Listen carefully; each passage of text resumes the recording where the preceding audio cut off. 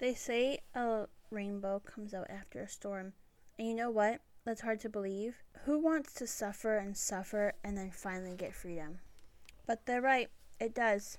It does come out after a storm. It's hard to suffer and it's hard to be in a storm. And it's hard trying to see the good in things, the great outcome. I've tried many times and I've realized leaning on the one who created the rainbow is the way out of the storm. The one who gets me through the storm is God. No matter what I've done, He will help me get my rainbow at the end. I may be in a difficult time. I may be so deep in a storm that I can't see the rainbow, or so deep in an emotional tunnel that I cannot see the light at the end. It may seem like I have been walking and no good's coming out of it. There's no rainbow, there's no light. But you have to realize that having God beside you in the storm helps you and brings you out of that storm and into light and into freedom. I have been through such a time where I thought no one cared, no one could stand to be around me, that the world was better without me. I was a no one. I was nothing. I was right, because without God, I was a no one. When He came into my life, He made me into a someone. He made me into His child. He took me in. He saved me from death. He made me into a somebody. I was born in His image, yeah, but I wasn't using it. What good is a light that's not turned on? You could have the most beautiful lamp in your house, but without putting a light bulb in it and turning it on, it's nothing. It's just a lamp. Even plugged in, it still does no good. It just causes darkness, which hurts people because they can't see the light that it's meant to give.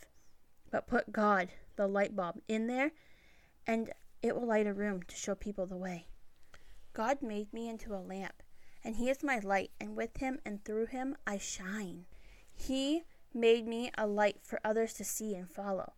I'm not a waste. Right now, I may not be the brightest or think that I'm any good, but the more I'm plugged in, the brighter I get. The more people see my light, God in me. I am a someone with God, and I do good things with Him. Who cares if I'm not a city lamp that guides a lot of people? But I am a lamp, and I guide some people, and that's all I was made to do, is to guide people, anyone, to God.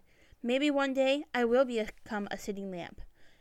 But for now, I'm happy being a house lamp. And if you're a house lamp, you should be proud too. Whether you're a city lamp, a house lamp, or a night light, for one person, you're making a difference, and you have the one true God living inside of you, who saved you and made you a light of His own. So shine brightly wherever you are, and believe in yourself, and be the lamp He made you to be. He does not make things that He can't use. So if He made you, then He can use you. Let Him be your light bulb. Let Him shine Himself through you. Be proud to be His lamp, whatever kind of lamp you are, because you are His.